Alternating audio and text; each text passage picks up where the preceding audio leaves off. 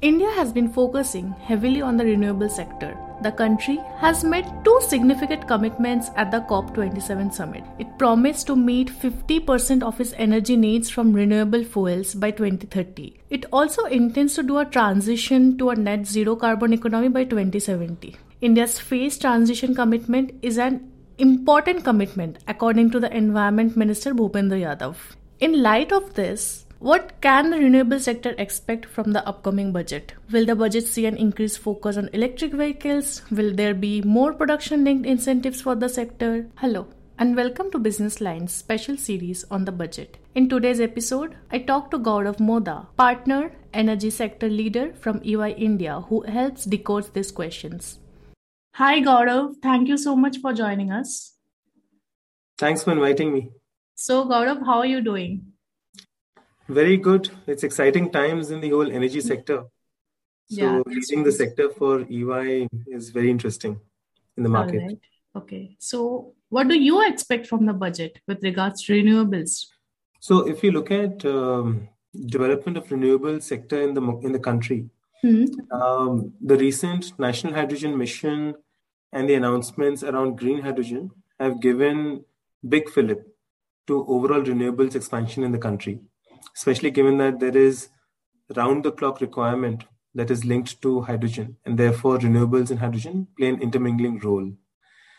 Now, if you look at all the activities that have happened in the market around renewables and linked to hydrogen, the recent announcements, a good number of these activities and announcements have focused on the generation of renewables and hydrogen, where the incentives of $2 billion have been given, $100 billion of potential investments for hydrogen production, localization of electrolyzers happened. But there is a second and a third leg also to making sure all of this sees a reality of the day. The second leg is the transmission and distribution, which is movement of all of this hydrogen and renewable electricity that's made. Third is consumption. So are there enough build-up towards actual consumption of such hydrogen renewables being generated in the market? So in that context is where I would expect a few things that the budget or on an ongoing basis, the government may want to consider. On consumption, for example, majority of the Indian big companies listed on stock exchange or otherwise have been asked to set up their ESG agenda and their net zero agenda. Now, the next step towards setting up beyond the agenda is what actual actions they may undertake for that, which will contribute towards net zero of India as a country. And majority of those actions will be around enhancing their consumption of energy or otherwise towards renewables or towards hydrogen. So incentives for consumption companies and us to move more towards renewables will make a big difference. Secondly, when renewable players or generation players are trying to sell a majority of their electricity to the grid, there are also certain restrictions around how much they can sell directly locally to local commercial.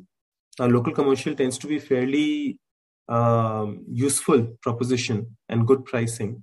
So if those restrictions could be a little flexible, that will allow the renewable market to play a little better and earn a little more on a standalone basis versus always lifelong being dependent upon incentives and purchase on the grid. Third, of course, is the carbon credits market and more clarity and more incentives around how will that work. It's building up, but more clarity on that and how generation players could also get some kind of credit mechanism if there is a possibility, not just the distribution companies. So all of this is towards increasing the consumption, which will push the overall renewables ecosystem. Second to this, of course, is the transmission and distribution, as I said, where transmission of hydrogen is dependent upon how much hydrogen can be mixed into gas in the pipelines or how it can be transported. It's very highly combustible energy way. So how do we build mechanisms for that? Similarly, in renewables, local distribution becomes a challenge while national grids are available with local grids, and setting them up quickly so that evacuation can happen. Some of those things could be looked at and considered. So, to facilitate smooth energy transition, what do we exactly expect from the budget? So, to put it in a very simple manner, I would say energy transition is about generating new forms of energy, and it is as much about consuming such new forms of energy. So a lot of incentives, initiatives currently are focused on generation. If more initiatives can be also focused on enhancing consumption, as I said, in terms of towards net zero actual actions or more provision for local commercial or carbon credits, consumption increase is what has driven India as a country. India is a consuming market. So consumers will drive any transition in any industry. And energy transition is no different. So how do we get consumers incentivized and interested is what will help shape this much faster. Okay, all right. And talking about electric vehicles, as we see, most companies are focusing a lot on electric vehicles. There have been lots of investment about the same. So, do we expect any major announcement by the government with regards to electric vehicles? So, if you look at some of the global examples, number of countries have pushed strong regulations to increase penetration of electric vehicles. China put in a huge penalty for any two-wheeler which is not electric, and therefore it had 99.9% two-wheelers which are electric now. India has taken a much more democratic approach where we are incentivizing electric vehicles rather than pushing them down everyone to buy. And I think that is the right thing to do because that is where it will sustain for a long period of time. That's how we as a democratic country will also play. Now, in that context, I think there are some differences in terms of how EVs are taxed, whether two-wheelers or four-wheelers, vis-a-vis regular cars and two-wheelers. So some of those taxation differences and irregularities could be streamlined. That will definitely help. Beyond that, I think it's less a question of what budget can do. It's more a question of building enough number of electric vehicles in the Indian market to allow that portion of the ecosystem to develop. For all the auto companies are coming out with number of types of EVs, but are there enough charging stations? And government has incentivized and asked number of the government companies, PSUs, to really shape up and build up charging stations across the country. So some of those initiatives can be reiterated in the budget to push it to the next level. What are the key tax adjustments or tax reforms that the sector is expecting from this budget? I think if I go back to the conversation on renewables, on tax or on incentives, some aspects on consumption to promote consumption, and some aspects on promoting investment into transmission of renewables and hydrogen. I think those are the two areas I would say for tax and incentive opportunities. On EVs, the one is tax regularization of EVs versus other vehicles, and second is tax incentivization to push more number of charging locations across the country will be important. I think there is a third angle also here, which is that India still consumes majority of its transport in terms of oil and gas. And as all of us know, 80% of oil and gas is imported into the country. The government of India, and thanks to the ministry, they have taken a big, new, large initiative where they have opened up new parts of India's oceans and seas for exploration of new oil and gas by international players. Now, when these international players are coming in and evaluating, investing into traditional oil and gas requirements, their own investors in the Western markets are expecting them to also do renewables to meet their net zero requirements. So in that context, therefore, what kind of tax regimes and policy regimes will make it more interesting for international investors to invest into traditional oil and gas and to do quid pro quo on renewables and hydrogen to balance their act could also be a very, very large play for government to consider. Okay, all right. And talking about the capacity for renewable energy, what do we expect the government to do? And how is the capacity of India with regards to that? How can that be improved? So, a lot has been spoken about and discussed about current renewables capacity growing very fast. I mean, but as of now, in terms of the market expectations, we are maybe 10 or 15% of where we should be by 2030. So that leaves a huge space for investments and capacity expansions to happen. All of that capacity expansion at the end of the day is still generation. The moment we start thinking not just capacity, we start thinking consumption, is when all of that capacity will start seeing that it can be sold, and therefore it will actually start happening much faster. So the question is as much about capacity as it is about increasing renewables, electricity, and hydrogen related consumption in the market.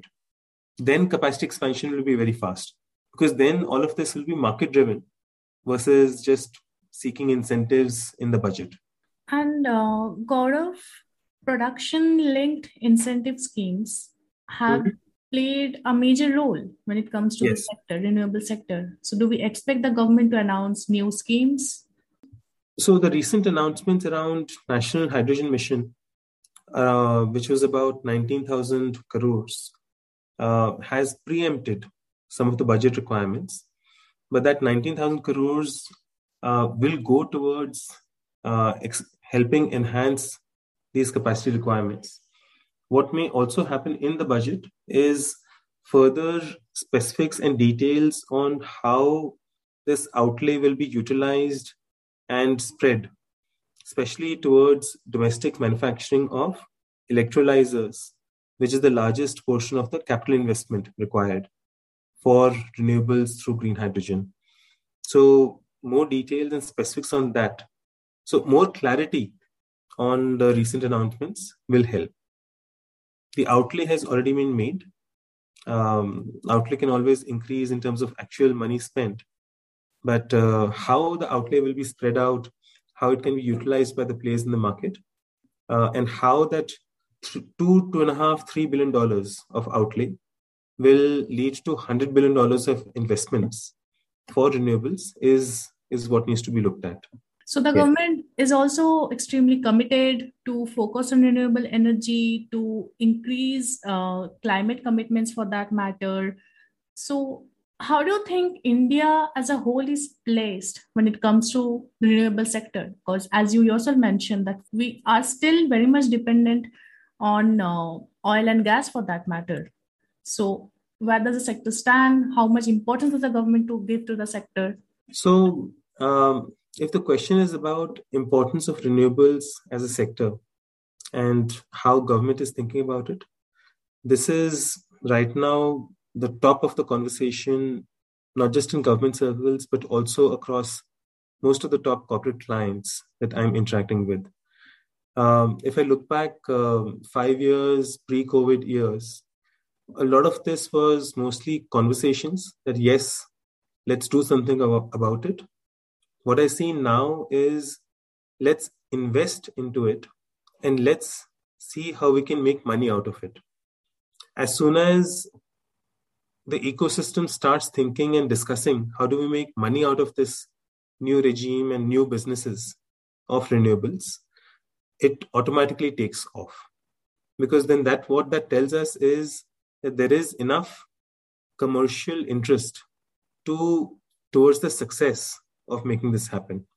And that I'm seeing happening in majority of my conversations of late with our clients. Coming to a very important point, Green finances. Can you explain a bit about it and what can we expect from the budget about the same? There are some who are saying that it will be a very important part of the budget. There will be lots of talks about it.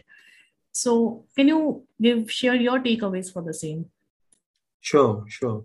So, to put it very simplistically, green financing, green funding is essentially about segregating financing and funding that is purely focused for enhancing renewables and green. And this is a phenomenon true across the world. There are a number of global financial institutions, private equity funds, which have either allocated a good large portion of their funds or have become green funds on their own to focus investments and funding purely for enhancing renewables and new energies across the world.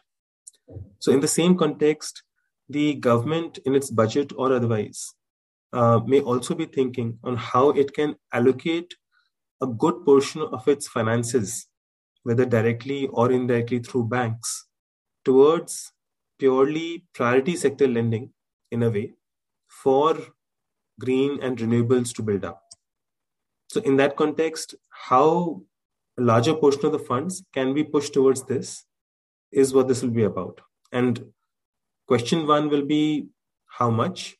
Question two will be the mechanisms to allocate and take that further away. Because there are lots and lots of types of players in the market. So it's not just a question of just doling out loans and funds and they become bad debt at the end of it. But being careful, yet ensuring that there is enough push towards green financing to expand the market for renewables in the country. Okay, and talking about solar and wind energy, how can the government give a boost to the same? So in terms of solar, India is probably one of the world's largest already and a big market leader. A big boost that is coming to both solar and wind is because of green hydrogen. Because to generate green hydrogen, you require solar in the day, and to keep it running across the 24 hours, you require wind at night. And that combination of hydrogen with requirement of solar and wind, this combination is therefore picking up speed in a big way in India, not just across public sector and government push, but also private sector. You've heard and seen a number of our largest conglomerates also taking the initiative of making their investment announcements. Having said that, there are also standalone large investments which are getting incentivized and pushed for solar as well as wind. For example, some of the southern states of India have very high wind potential, not just on land, but also in the sea, offshore wind, as we call it. And those very large wind potential are now being looked at by wind players and electricity players to how to extract that and make more wind energy investments and capacities happen. So we will be seeing more of that. But a good portion of this expansion will be linked, as I said, across hydrogen versus solar versus wind to make it happen collectively. So basically, the investment has to be proportionate with regards to the same. Yeah. The budget will not talk about any major GST announcement. The GST Council will deal with that. But are there expectations from the sector with regards to reduction of GST slab or something, like some announcement? Expectations always exist, as you can imagine. The decision, as you said, may rest with the GST Council, and the budget may take that into consideration and definitely consider. At the end of the day, all of the GST is making the energy transition more expensive for consumption. And like I said in the very beginning, the more we incentivize and push consumption, the faster we will see the transition. So any scope on GST, whether through the budget or through the GST Council, will be very, very welcome. And what do you think should be one of the most important focus area for the government when it comes to the renewable sector? So I think there is a lot of interest from all players, including the government itself, on renewable generation. I think the more we can enhance, incentivize consumption, carbon credits market, how do we convert a huge proportion of our medium and small enterprises segment, medium-sized industries, small industries, who currently consume whether diesel or coal or otherwise, how do we convert them to renewables usage or other usage? I think that will be key. And a portion of this will also be linked to how the carbon credits market can be built up comprehensively in India, because that will not just allow us to play in the local market, but also cross-sell and sell that to global other countries who are also looking at meeting their net zero requirements and may want to put that money into India and buy carbon credits. So how some of this can be done, this is, I would say, is the key takeaway. And Gaurav, to sum up, what do you think might be the possible declarations from the union budget with regards to the renewable sector? Hopefully everything that we've discussed in the last 15-20 minutes. But I would not want to predict. Our government has shown very strong commitment towards energy transition, towards net zero, and towards renewable and hydrogen. Look forward to all the key announcements towards the things that we've discussed. All right, Gaurav. Thank you so much for your time. Thanks a lot for joining us. Thank you. Thank you so much for listening to this podcast. If you like it, please subscribe and share. Thank you.